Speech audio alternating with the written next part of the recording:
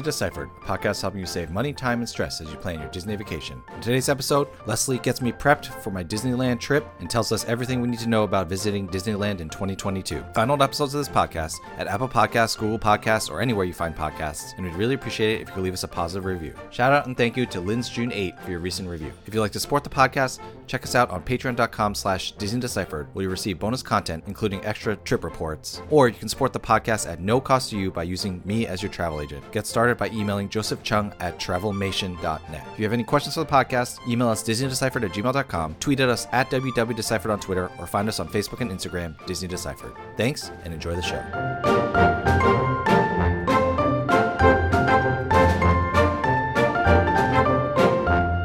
Hi, I'm Joe from As Joe Flies. And I'm Leslie from Trips with Tykes. And welcome back to Disney Deciphered. So on today's episode, I am soon to be headed to Disneyland, and selfishly, I thought Leslie could give me a crash course on what I need to know about going to Disneyland. Unfortunately, Leslie, correct me if I'm wrong, but Disneyland has not quite found its equilibrium yet, so this won't be as evergreen as an episode as we might want it to be. So maybe this is kind of what people need to know if they're visiting Disneyland in 2022. Yeah, I think that's fair. I mean, the same is the case for Walt Disney World. Like, everything just isn't back, and we don't know when some of these things are coming back, if ever. But yeah, I mean, we've settled into something resembling normal-ish operations and have some data points now that are longer term to make plans from. Before we get started, we just want to thank some of our newest patrons. We had a lot of people sign up in March, and we really appreciate it. So we'll spread it out over a few episodes. Shout out and thank you to Susan O, Maggie H, and Ann H for subscribing. We really appreciate it. Like I said, I'll be going to Disneyland soon, so there'll be bonus trip report content from Disneyland from when I'm there, and we have a lot of trips coming up, so we really appreciate it and hope you enjoy the extra content. All right, Leslie, so I'm going to be there. Oh my gosh, I'm going to be there in a week and a half from when we are recording this. So why don't you let us know? I've already planned my trip, but for people planning their trips, what's the first thing they kind of need to know about Disneyland in 2022? Well, the first question I guess I always get is, when can I go when it's not crowded?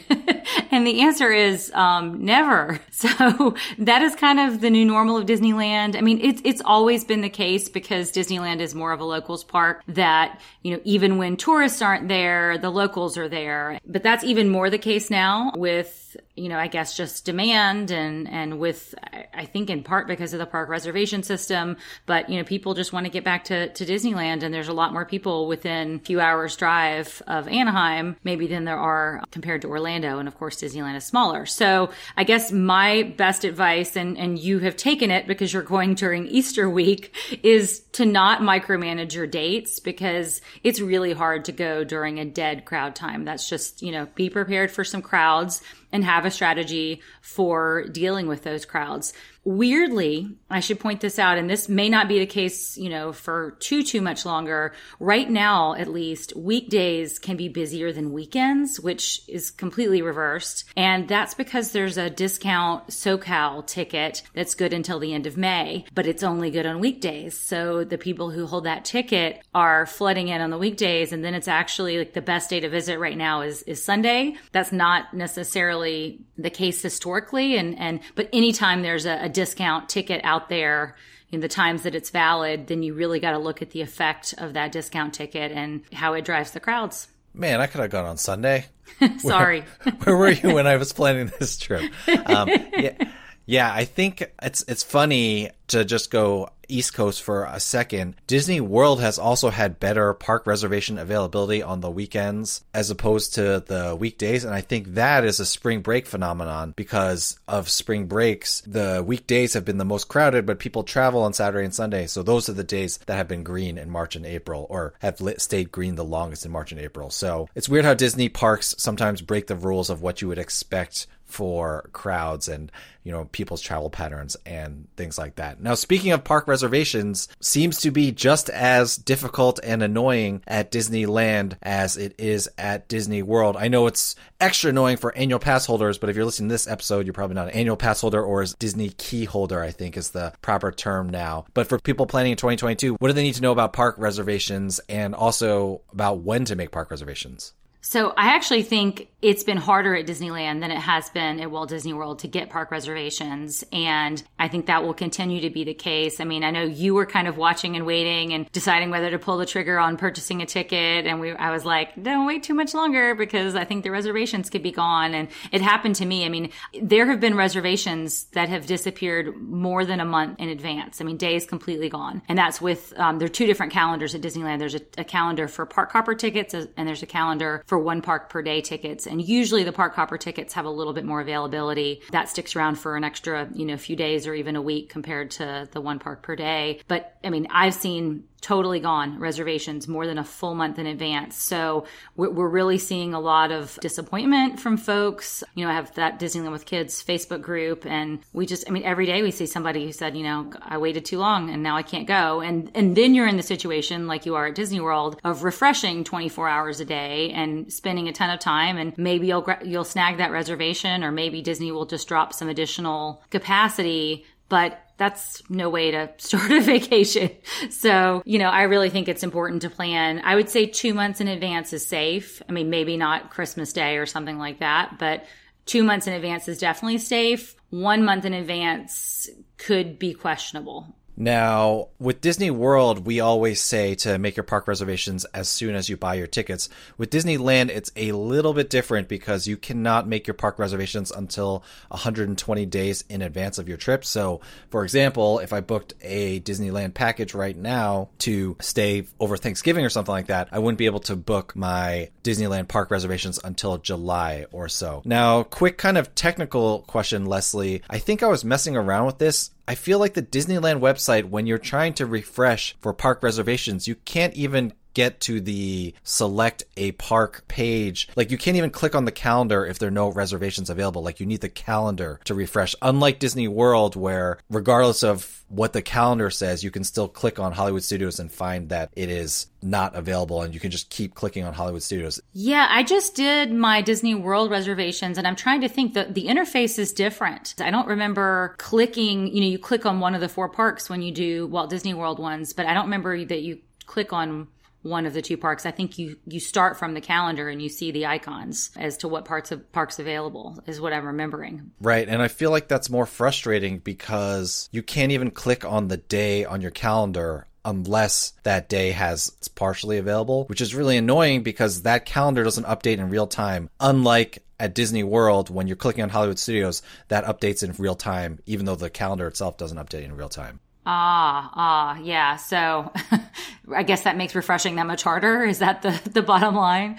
That is the bottom line. So okay. Really, if you take anything away, it's make your park reservations as soon as possible and don't buy the tickets unless, the nice thing about Disneyland tickets, unlike Disney World, is that when you're buying your tickets, as long as you're within that 120 days, you can make the park reservations as you are buying your tickets. And you should definitely be doing that if you're buying your tickets within 120 days. If you're buying them direct from Disney, you can. If you buy them from like a discounted third party like Undercover Tourist or Getaway Today, then you have to do that separate step, link your tickets and then make your reservations. But it's not too hard. But I mean, especially for people who buy one day, you're doing it in one fell swoop. You're booking a one-day ticket, you're purchasing a one-day ticket, and then you're booking the reservation in one fell swoop, which is nice. Unbelievable. We have to talk about this in the year 2022. It's crazy. All right. So speaking of hard to get reservations, what do we need to know about dining and reservations for activities at Disneyland? Well, I guess what you need to know is that it's hard too.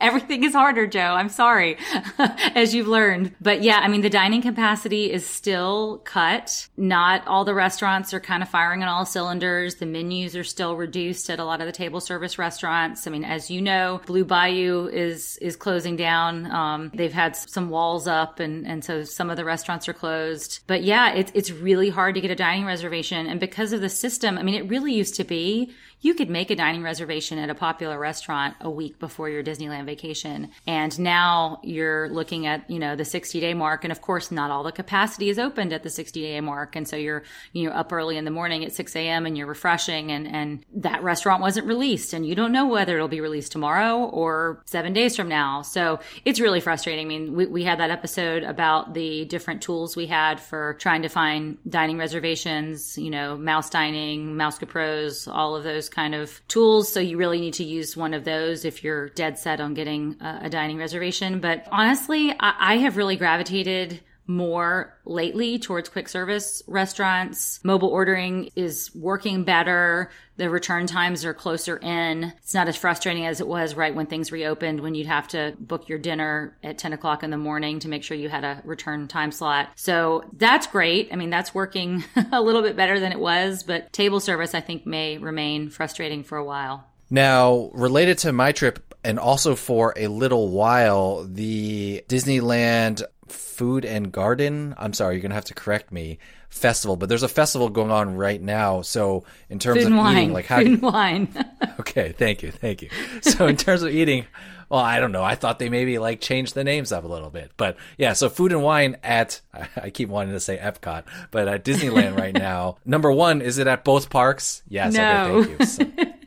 So it's only California Adventure. Do you find like Epcot, that is enough to kind of sate your hunger for the entire day? Yeah, I mean, definitely. It's the same style as the food festivals in Epcot. You go and you get several dishes and you share with your family members and you can make a meal out of it for sure. They have the little sip and savor passes that you can get, pay one price and get 8 items, which is great. The food's really good. And I mean, California food is great. So you really can't complain. I'm always happy with the food festivals at Disneyland. And I mean, maybe not so kid friendly, but I mean, there are some dishes plenty of kids will eat, but not my chicken finger eating youngest. Now, let's talk about a little bit strategy in terms of what parks to go to. Disneyland, of course, only has 2 parks, but they're very close to each other. Only about a 10-minute walk between Disneyland and California Adventure. What are your recommendations as to which park you should reserve first, even if you have a park hopper? And my understanding is that you can park hop at 1 p.m., correct? Right. You can park hop at 1 p.m. and they're not 10 minutes apart, Joe. They're 1 minute apart. I mean, you walk out of the Disneyland gates and you're in line for California Adventure 1 minute later. They're that close. Oh, you don't even have to like walk through downtown Disney or whatever? No, they are across an esplanade from one another. Downtown Disney's off to the side. So you are super, super close. You can get from Main Street USA to Soarin' faster than you can get from Main Street USA to the back of Disneyland where Galaxy's Edge is. So what's your general recommendation? Do you feel like on a 3-day trip, how would you do your park reservations? Does it really matter? What kind of things do people need to think about in terms of deciding what their first park is going to be? Yeah, I mean, because park hopping is at 1, you do have to think about, is there enough to do until 1 o'clock? I mean, this can be, a challenge too, I think at Walt Disney World, at some of the parks based upon what your interests are. And the park with less to do is California Adventure for sure. If you have a smart strategy, you can pretty much ride everything in California Adventure by park hopping time. So for that reason, I usually say if you have a 3-day ticket, book 2 mornings in Disneyland and book 1 in DCA. And I mean, honestly, I highly recommend the park hopper option at Disneyland just because the parks are so close and really allows you to move. And especially if there's something like a special event in one of the parks, then you can, still go to the other park that's open much later. The hours at Disneyland are much longer. So you kind of get a little more bang for your park hopper buck because you could start at 8 o'clock in the morning and go until midnight if you wanted to. So there's definitely some value there. But yeah, I mean, I still think there's more to do in Disneyland. And I know we'll get to strategy, but if you have something like Genie Plus, there's value in that park hopper to being able to really maximize your rides. Yeah, so let's get to strategy now. My first question for you is individual lightning lanes. At Disneyland, unlike Disney World, you cannot buy the individual lightning lanes until you have entered the park. Can you buy for the park that you haven't entered if you have a park hopper? So for example, if I go into California Adventure, can I buy the lightning lane for Rise of the Resistance at Disneyland? And what other things do we need to know about purchasing individual lightning lanes at Disneyland? All right. So yes, you can purchase for the other park and the system actually works for once and it recognizes that you're park hopping later in the day and it gives you a return time that is 1 p.m. or later. So that's great. You can actually see that in real time. And unlike at Disney World, the time doesn't change on you. What you see is actually what your return time is going to be. I mean, maybe give or take 5 minutes. It might change till 5 minutes later, but it's not going to change by hours, which is great. So individual lighting lane, only 3 attractions. You've got Rise of the Resistance in Disneyland And then in California Adventure, you have Radiator Springs Racers and Web Slingers. I mean, the one to buy, I guess if you only have the budget for one, is Rise of the Resistance. I think, just given the length of the attraction, you can more successfully rope drop Radiator Springs Racers and Web Slingers. If you really, want to save the cash, it's not a great strategy to rope drop Rise of the Resistance because you miss out on so much else. You spend the first hour of your morning going back to Rise of the Resistance and then miss out on like 5 Fantasyland rides in the process. And that's if Rise of the Resistance doesn't even break, which is never a sure thing. Right. Now, last thing about individual lightning lanes, is it you can only purchase 2, just like in Disney World? Same rules as Walt Disney World. You can only purchase 2 per day. So if you want to purchase all 3, you've got to go for at least 2 park days. I'm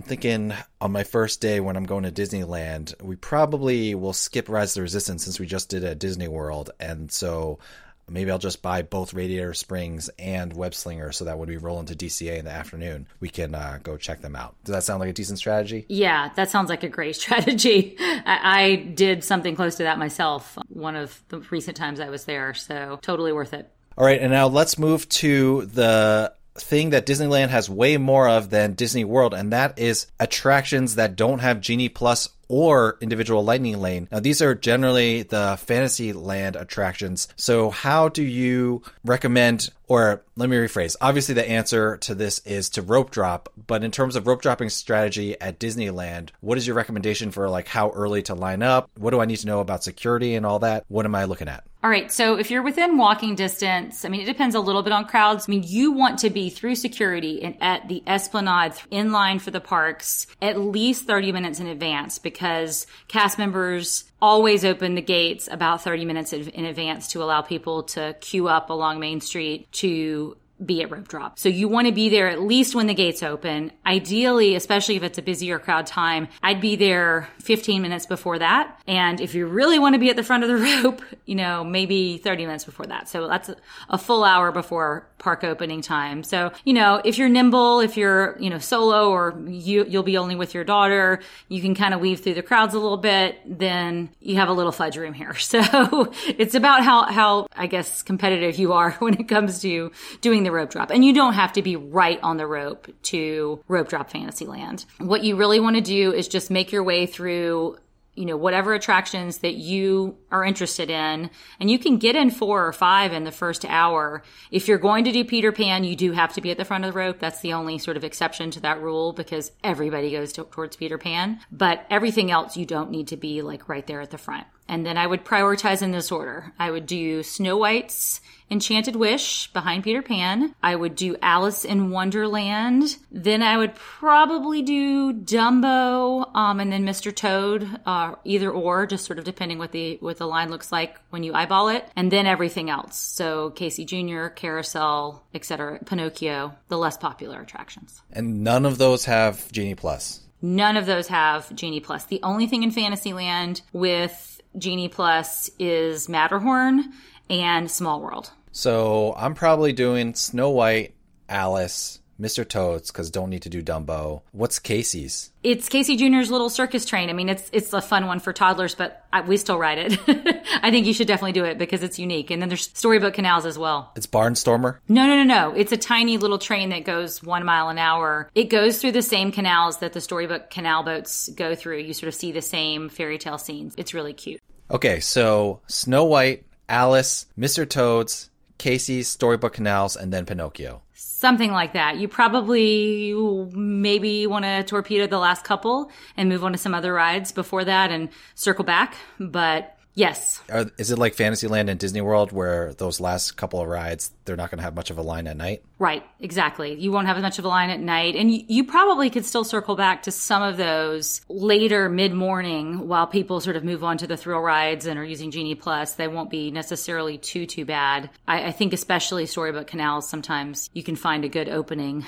But it really does vary. It really does vary based upon the crowds as they ebb and flow throughout the day. Now, before Genie Plus, do you generally recommend just using my phone as the ticket because there's no magic bands? And then security, is it the contactless, you just walk through with your bag thing like they have at Disney World? No, sadly, security is like old school where you put your bag on a table and they open it up and wand through it and then you walk through metal detectors. But it doesn't back up. They're actually pretty fast. And where you're staying, Joe, I know you're staying at the Disneyland Hotel.